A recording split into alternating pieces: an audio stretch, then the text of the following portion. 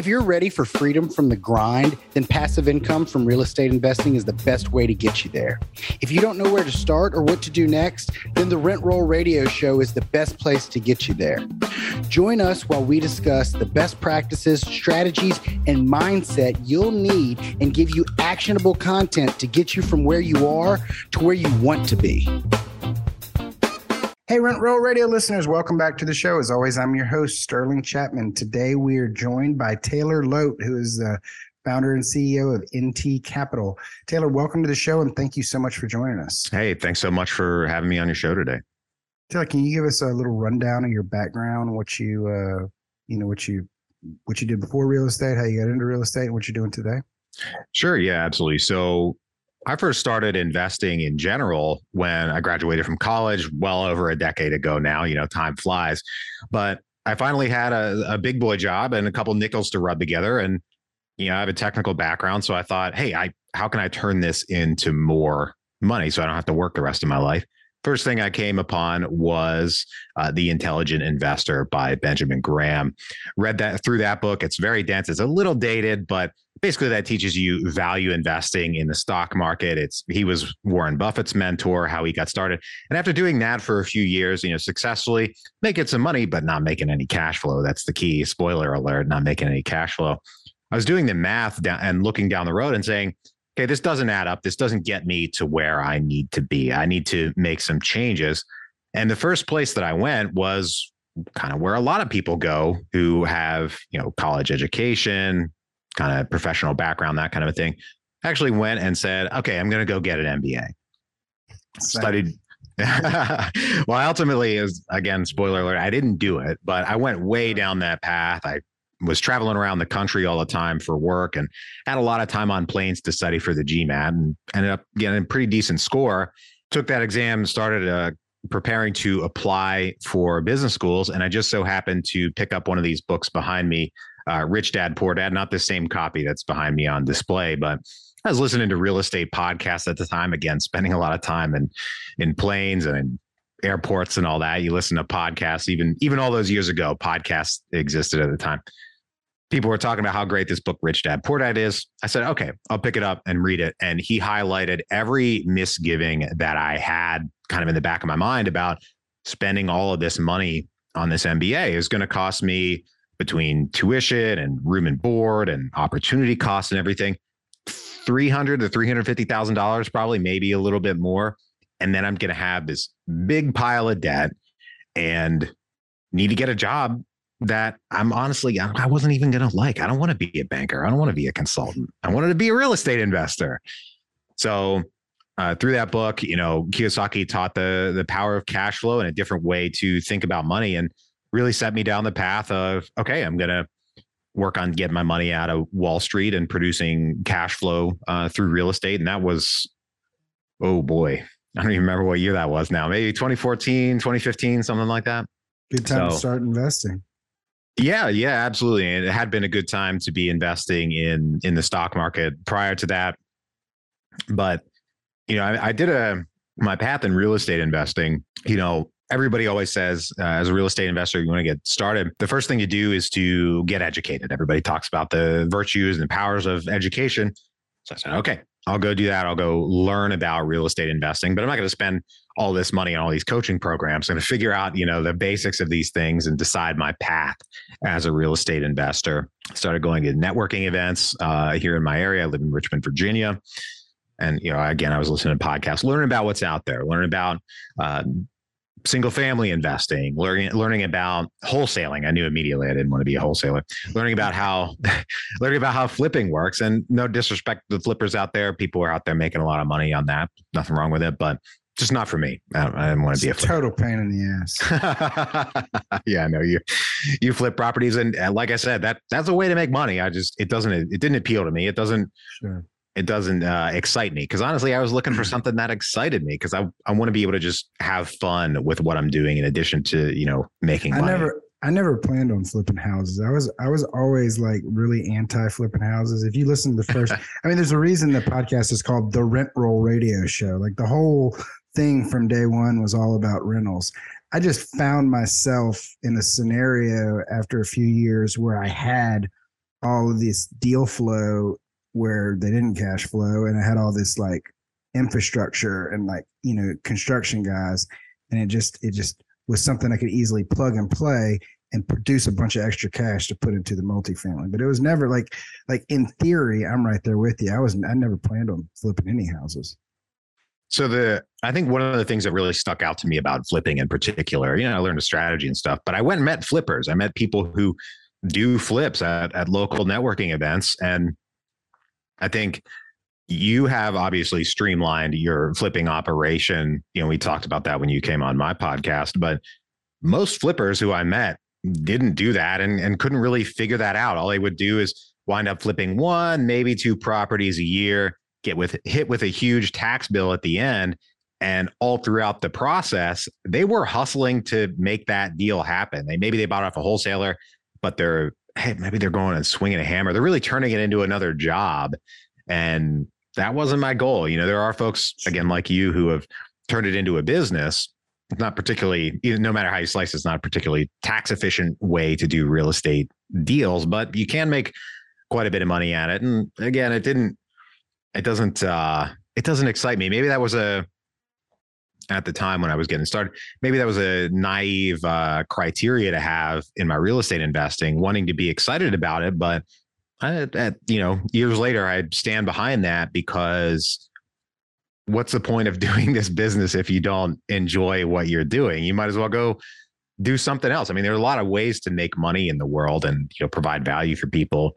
If you're not enjoying it, then why do it? You know, that's kind of the way I look at it. But anyway, so I learned about, after, you know, getting into the space and all that, learned about how people were buying apartment buildings who didn't have the money to buy apartment buildings on their own. They were going and raising money from passive investors. And immediately that was like, yes, I want to do that. And I'm not sure, you know, in reflecting, this is looking back quite a ways. I'm not sure exactly what sparked it for me. One of the things I remember when I first started as a busy professional, again, well over a decade ago now, I was living in this townhome complex in central Pennsylvania, driving to work early in the morning to a job that, frankly, I hated. I was totally the wrong fit for that position. I was miserable, beyond miserable. But I remember driving past the office, maybe around 7:30 or something, going to the office I was going to work, driving past the office of the townhome complex, and I saw parked out front a brand new Audi A8. Now I love Audis. I love the Audi A8, and I just thought, nobody who lives in this complex drives an Audi A8. I just know. You'd be surprised. Well, maybe, but it was at the office. I've had so many tenants and employees, for that matter, drive a fancier car than me. Back when I managed my own rental properties in the early days, I would see folks show up with a Section 8 voucher and a brand new iPhone 11 and an Audi or a BMW all the time. It was nuts. Yeah, I mean, I don't know. Some people are not that thrifty with their money, but in my mind, the story that I kind of made up in my mind as I was, you know, driving to work was, I bet you whoever's driving that car owns this complex or something. I mean, that's kind of the way the financial math worked out in my head. And now, you know, now I have the money to drive a fancy car. I don't drive a fancy car. I care a lot less now. You know, other things matter a lot more to me these days. And, you know, whatever, it doesn't really matter. But I learned that people were buying apartment complexes by raising the money from passive investors and adding value and selling them in 5 to 7 years or so. In reality, they were selling them in 2 years because the market was so hot. 2, if that, maybe a year. Transactions were really churning. I think in the future, you know, we're going to see that slow down over the next few years. So I just decided that's the path I want to go down. And it took, honestly, years of working at it to even get involved with my first deal on the active side of things. My first kind of foot in the water was being a passive investor myself, because I'd been working and really saving my money and living a pretty thrifty lifestyle, because those early years when you're earning money are so important to the rest of your life. You have the most time you're going to have to compound your money as an investor. I thought any penny that I can save and invest it kind of wherever, as long as it's a good investment, is going to be worth significantly more, you know, when I'm in my 40s and 50s. and I still stand behind that today. The time value of investing is huge. So I started as a passive investor with the goal of ultimately getting on the active side of things. And, that took a few years of networking, building a brand, learning about how the business worked, all that kind of a thing, to now, we're doing deals all over the Sun Belt and, raising money and staying busy, host my podcasts, all that kind of thing. And just, really, really enjoying I don't like to say the grind, honestly. I think there's too much grind culture out there, but the continual looking for ways to improve and just do better and apply these lessons and learn from people who are, further along in their businesses than I am, and just continue to grow and do more and grow our investors' money, Awesome. So do you primarily focus on the capital raising piece, or are you materially participating in the acquisition side of the asset management? Like, I always say multifamily investing is a team sport. And so what roles do you typically like to play in those positions? Sure. So right now I just focus on the capital raising, but it wasn't always that way. Years past, I do have other roles, right? And I had the opportunity during the pandemic to shift my focus and my business to just focus on the capital raising side of things. And there are legal ways to do that. And that was critical to me, was doing that in a compliant manner. So I got, securities licenses and everything to focus on just raising capital. There are folks out there who start their own funds to invest in other folks' deals.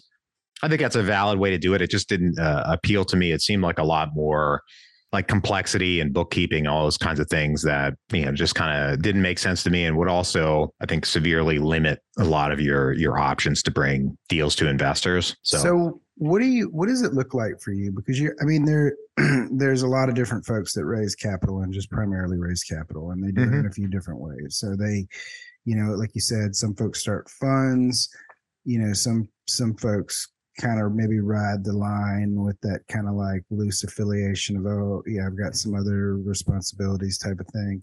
But it sounds like you're one of the very few people I've met that actually went out and became is a broker. That's what you are. You're a broker. So 7 license or. So yeah, I'm not the broker. This gets a little bit into the weeds, but they provide supervision and compliance and all that, so that we have a broker that provides that supervision and compliance and evaluates the sponsors and the deals and all those kinds of things. So I just work with the broker. I'm technically a broker dealer rep, is getting into the weeds a little bit. But yeah, I mean, there are a lot of people out there who are, like you said, riding the line or completely over the line, if you will. And I think most people, there are probably a few reasons most people aren't doing this particular strategy. One is that it's not easy. I mean, it's tough. I mean, so I had to take securities exams to get these licenses. What licenses do you have? 63, Series 63 and 82. So you don't have a 7? No, didn't need a 7. Nice. So for me, I mean, I don't say this to brag, but I'm not a bad test taker, especially when, it's multiple choice. All you do is sit down and study for it. Now I spent an awful lot of time studying for these exams because I wanted to pass them on the first go, but that's okay. It's really the things that are, once you've passed and you're doing these deals, that's where the real, the real squeeze, I guess, is, or maybe not squeeze, but the real meat of the things that you have to do to, comply with the rules lie, things you can and can't say to investors, how we can and cannot, market the deals, all those things we can and can't say publicly, how our personal finances need to be tracked, which is, it's kind of funny seeing all this talk about how Congress can do whatever kind of insider trading they want with, no negative issues. There's more, like I'm just a guy, right? There's more monitoring of my and restrictions on my investments than there is on Congress, who's just, signing bills that can benefit themselves. They make the rules. Would you expect? They do. Yeah, no, they do. It is what it is. I'm fine with the rules on me. Let's apply them the same to Congress. I'm not saying I should have less oversight. I'm saying, Congress should have significantly more is what I'm driving at there. I get it. Yeah. So what is I just want kind of a higher level understanding of like the arrangement. So with a lot of folks, what people will do is, there's various levels of, like you said, some are riding the line, some are over the line. I have a group that I work with, it's the same group every time. We share asset management responsibilities. We do go to due diligence together. At the end of the day, though, when you really look at where the heavy lifting is, I focus more on the capital side and they focus more on the acquisition side. And that's a completely legit setup, right? It's just my role is more heavy-handed on the capital side. Then there's other folks that'll go and they don't even know the group, and they'll go, "Hey, I'll raise $1 million and you give me part of the GP," and that's probably on the wrong side of the line. And then, but from a like a structure of what everybody's really doing is, right, we're just kind of marketing ourselves as multifamily investors, and hey, I'll send you a deal, and does it look good? And then we sign everybody up, and then I have a part of the general partnership, and then my compensation for the whole situation is kind of like written out in the general partnership agreement, and 80-20 split. This is how it was going to work out. So as a broker dealer, is there a different setup? Is there like some type of fee plan, or are you compensated as if you were a general partner? You just do it with protection because of your licensing, or what is that whole structure? How does that look different? Sure. So I'm not sure exactly how into the weeds I can really get on this necessarily, but at a higher level, our compensation comes from the general partnerships, basically cut of the deal. The way I look at it is a general partnership, when they're a sponsor, say, for example, if they're out doing a deal, they could in principle have large investor relations and marketing department, all that kind of a thing. And they could bear all of that overhead ahead of time. Like if you've got salaried employees out there who are raising capital for your deals, until you have a deal come through, you're paying them the whole time to talk to your investors and market it. Really for us is, we only get compensated based on the amount of value that we provide to the deal, as far as helping investors, get involved with the deal, and the general partnership compensates, us for that out of quote unquote their pocket. But I kind of see it as 6 of one, half dozen the other. They could bear all that overhead the entire time and also have their capital raise opportunity concentrated in the ability of their internal teams, or they could work with outside sources to raise their capital and diversify their risk and all that. So is it a fee-based system, or is it just a percent ownership of the general partnership? Both. So it's not and I don't know exactly how deep I can get on this, but it gets into percentage of, how much we bring to the deal and everything. And this is where, it's important, I think, for investors to understand that, it's with the general partner. It's not that investors, I don't know, it gets into the weeds of how it goes. And this is, yeah. So is it I guess my question is, it's a similar arrangement that the other folks are doing. You just have a license that makes that arrangement legitimate for you, whereas other folks are doing the same arrangement just without a license. Right. And accurate statement. I think so. I would say so. And really throughout this process on my end, it really showed me how much the syndication space, as I knew it or as I'd seen it, is kind of the Wild West. Whereas for us with these licenses and everything, there are a lot more rules, again, around what I can and can't do and can and can't say, and how we can and cannot market deals to investors and all those kinds of things. They're really aimed at protecting the investors' interest in these deals and making sure that, we're not saying things that would potentially mislead investors. Whereas, again, getting back to that Wild West nature of things is, if you once you kind of know what to look for as far as, again, kind of potentially misleading investors, you can see it a lot more often, in the more Wild West area of the syndication space, if you will. I see all kind of crazy shit. I had one guy, and this isn't necessarily towards investors, but how people tend to market themselves in this space. It's just, man, they go crazy. One is the door thing, right? Mm-hmm. I got 10,000 doors. Like, you invested passively in somebody's portfolio that had 5,000 doors, and then maybe, you know what I mean? Maybe you were 2%. So stop going around saying you have 5,000 doors when you have a $750,000 net worth. Like, that's just stupid. You know what I mean? Mm-hmm. And then on the other thing is, I've had people market themselves and say that, I raised $6 million in 2 months. And I'm like, oh, wow. Let me dig in there. Well, we only deployed $1 million, but I got 6 million in soft commits. Well, dude, if I went around asking everybody like, hey, would you invest with me if I found a rock star deal? And you said yes, like, I didn't just raise money from you. You know what I mean? It's just a theoretical conversation. And another pet peeve of mine is the real pet peeve is the door thing. Especially, dude, I was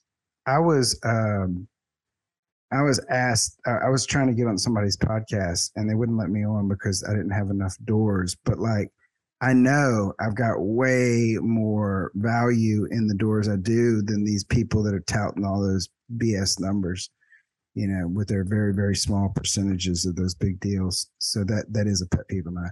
But the other thing is the tax advantages. I think the whole world has gotten carried away with like who can actually take advantage of this bonus depreciation. Mm-hmm. It is so aggressively marketed by everybody to kind of lead you to believe that, like, your dad who's an engineer or your cousin who's all these random positions can take advantage of it. And it's such a narrow scope of people that can actually benefit from the bonus depreciation from the cost sags. And so I wonder how the industry got so carried away with how they market it, unless there's something that I'm not seeing. I'd love for you to shine a light on that. But from the more and more I dig in, I'm like, man, that is like, it's such a small, narrow, group that can really benefit from that. Yeah, I think I would agree with that. I think the cost seg folks out there who are marketing those services can definitely overstate the benefits a little bit, or maybe not quite qualify their statements as much as they really should. I would agree that really most people out there who are passively investing in syndications, busy professionals, what have you, probably can't really benefit from a lot of that accelerated depreciation that is out there, at least can't benefit to the extent that maybe they think they can. And it make a lot of sense for folks to have your own tax advisor or CPA who can kind of point you in the right direction. Another big thing that has kind of waned in the past couple of years, but when I was earlier in the space, I feel like I heard about a lot, was real estate professional status. People were talking about that left and right, like it's so easy to get, blah, blah, blah. It has all these benefits, and not really. It's not really easy to actually use if you're somebody W-2 employee with a full-time job. It's easy to use. You can check the box. It's just not easy to pass an audit. I fought with my CPA for years on the subject. I'm like, dude, I have, I've got 70 rental properties. I got all these apartment complexes. I'm flipping all these houses. Like, how am I not a real estate professional? And he's like, well, because you have a W-2. I'm like, yeah, but I guarantee you I could, like, so it's, if it was hard for me to sell the concept of being a real estate professional, it's the idea that every, plant worker that invest in a couple passive opportunities is going to go, pass for rep status is kind of crazy. And you shouldn't be suggesting or misleading people to believe that. No, and I think there's, in general, probably a bit too much of folks trying to let the tax tail wag the dog in a way. Like, focus on first investing in good investment opportunities that match your goals, and then look at, your tax strategy and all that kind of thing. But if you're just doing a deal for potential tax benefits, but ultimately it's a big loser, well, who cares how much you saved in taxes if you lost money on your you actually lost money on your investment, not just paper losses through depreciation, all that kind of a thing. I mean, there are a lot of great tools out there like the 1031 exchange that, there was some talk about going after, around the 2020 election, but I think that's pretty much gone away. So, it's a big world of tax benefits out there. Another one I'll actually, while we're talking about, throw use. So I started investing as a passive investor years ago, using my self-directed IRA. I had a few retirement accounts I'd built up over the years, and brokerage and everything as well. And I learned about, hey, you can self-direct your IRA and quote unquote, tax-free gains. Turns out that's not actually true. I didn't know about this little thing called UBIT, unrelated business income tax, which again gets into the weeds, but there are people out there talking about how it's quote unquote tax-free to invest in apartments with your self-directed IRA, which is flat out false. And for those out there who have IRA funds and you want to invest in real estate, great, go for it. But research this thing called UBIT or UBTI or UDFI. There's all kinds of acronyms that are around this idea, but it's an additional tax that's involved when there's leverage in your investment. If you're basically taking out debt to buy a piece of real estate, which you are if you're investing in an apartment syndication. A typical apartment syndication is going to have some kind of debt involved. So your IRA has to pay an additional tax that you personally wouldn't have to pay just because there's debt financing in there. And okay, to me, that's fine. Whatever. I could deal with that. The issue that I really have with it is it's just a pain in the neck. I mean, I had to find another CPA to handle that particular tax who knew what they were doing. I have to pay, another filing fee. I can't just go to my, CPA, whatever. My IRA has to pay a fee, and I have to go through all these hoops, and I have to work through this custodian to file these things and to pay them. And when I went to my custodian initially and asked them for help with this, hey, who should I go to? I called them, but I could tell that if I was in front of them, they'd be looking at me like I had three heads. Like they'd never heard of UBIT before, which is crazy because they're a custodian who supposedly focuses on real estate investments with a self-directed IRA. But it took us so long to find somebody who seemed like they knew what they were doing with it, who also charged a reasonable amount of money. I still have that self-directed IRA invested passively in some real estate. As soon as that deal exits, I'm not doing a self-directed IRA anymore. I'm dissolving that thing. I'll pay whatever penalty I need to pay. I'm not sure exactly what I'm going to do with that fund, or with those funds, excuse me. But as far as maintaining that account, I'm totally done with that. It's not worth the headache. But other people feel differently. That's okay. To me, it's just too big of a headache. So what do you think about the multifamily market over the next 6 months to a year? I mean, we're in a crazy time in the economic cycle. The Fed's talking about raising interest rates another 100 bips next week. How do you feel about the space overall? Well, I think first we can start off by talking about, Maslow's hierarchy. People are going to need a place to live. So that's fine. Our apartments aren't going to be innovated away or anything like that, like if we owned a tech company or what have you. So as long as we're in an area with strong housing demand and not a huge oversupply, which frankly is a lot of areas, a lot of cities these days, then I think we're in a good place there as far as occupancy goes. I think, like you alluded to, with the Fed raising interest rates, that's, I think, probably my biggest concern in this space is what is that going to do to valuations? And are we going to be in a higher interest rate environment 3 to 5 years from now in a quote, what you might consider a more quote normalized interest rate environment like we had prior to the Great Recession, prior to all of this monetary stimulus? And is that going to put considerable amount of upward pressure on cap rates? I mean, cap rates are, tied to your valuation, or really determine your valuation compared, using your NOI and all of that. And they're really, in my mind and estimation, they're really kind of a measure of the cost of money. At the end of the day, this is all about the cost of money. The Fed raising interest rates is increasing the cost of money on average.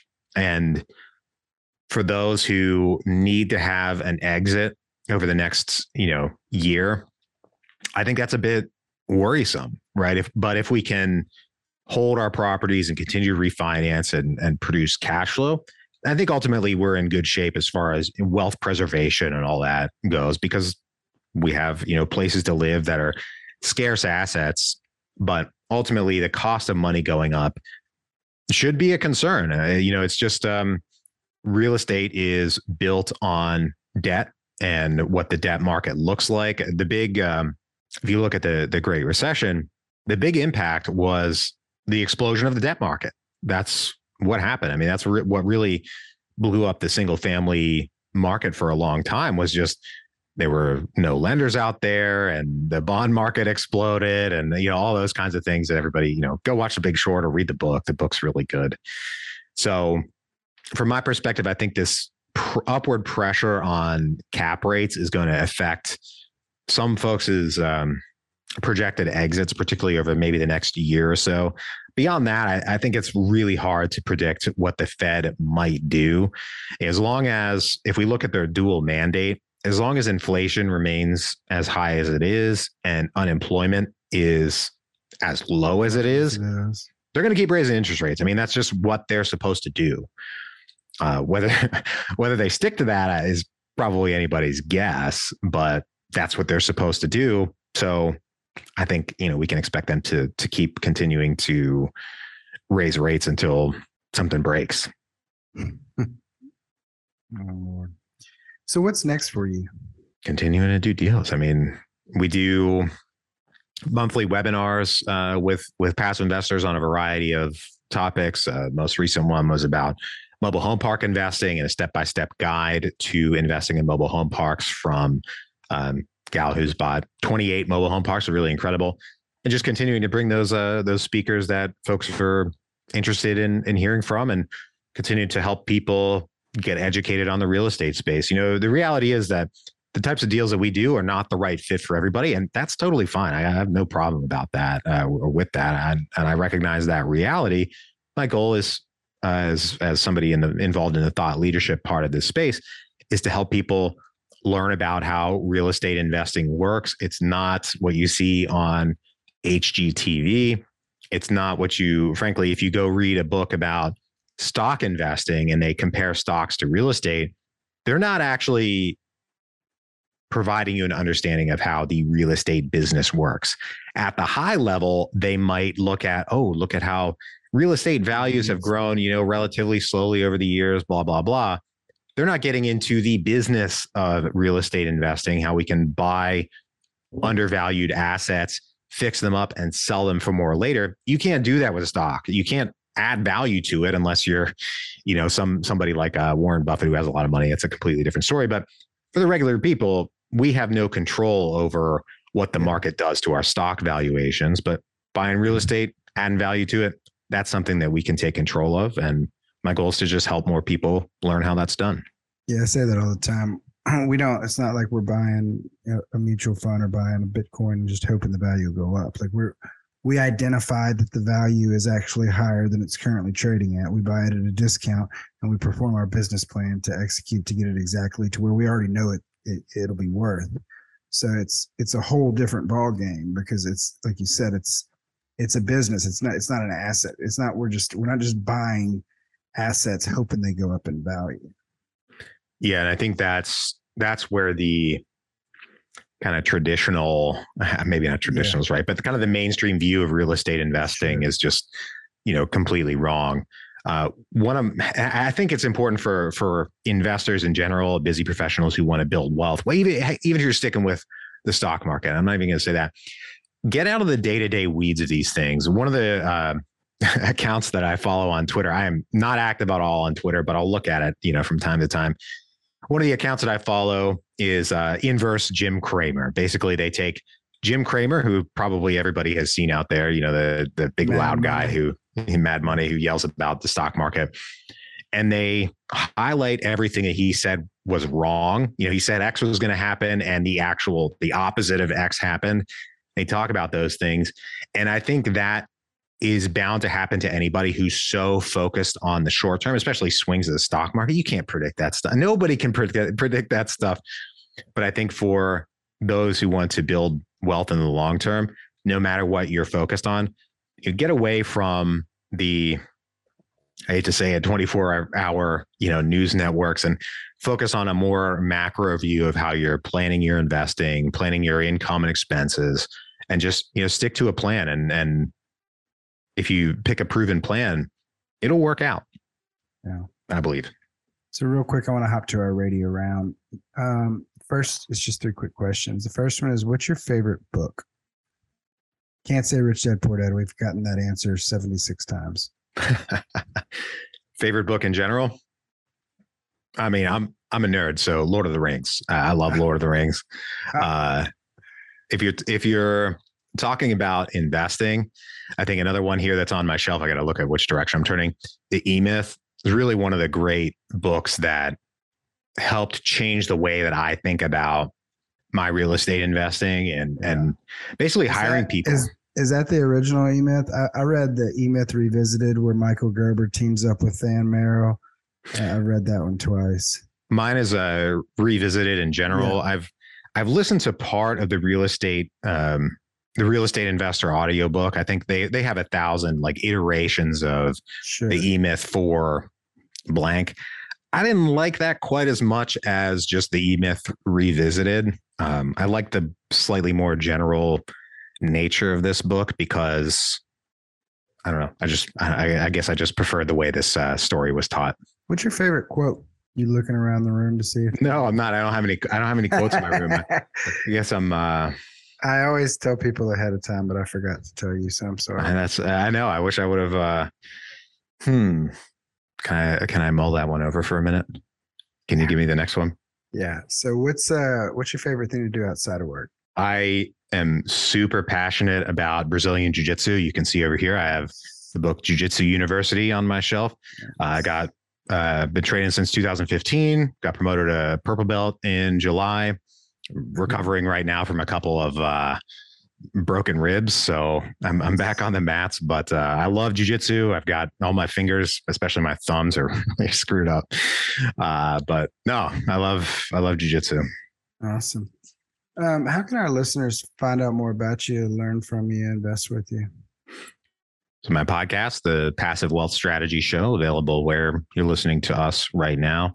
My company is NT Capital. If you'd like to learn about potentially investing with us in the future, go to investwithtaylor.com and fill out the form and schedule a call. Awesome. Well, Taylor, I really appreciate you joining us today. Thanks for coming on the show and thanks for having me on yours the other day. Yeah, it's great connecting with you again. And thanks everybody out there for tuning in. This episode was brought to you by Crestworth Capital.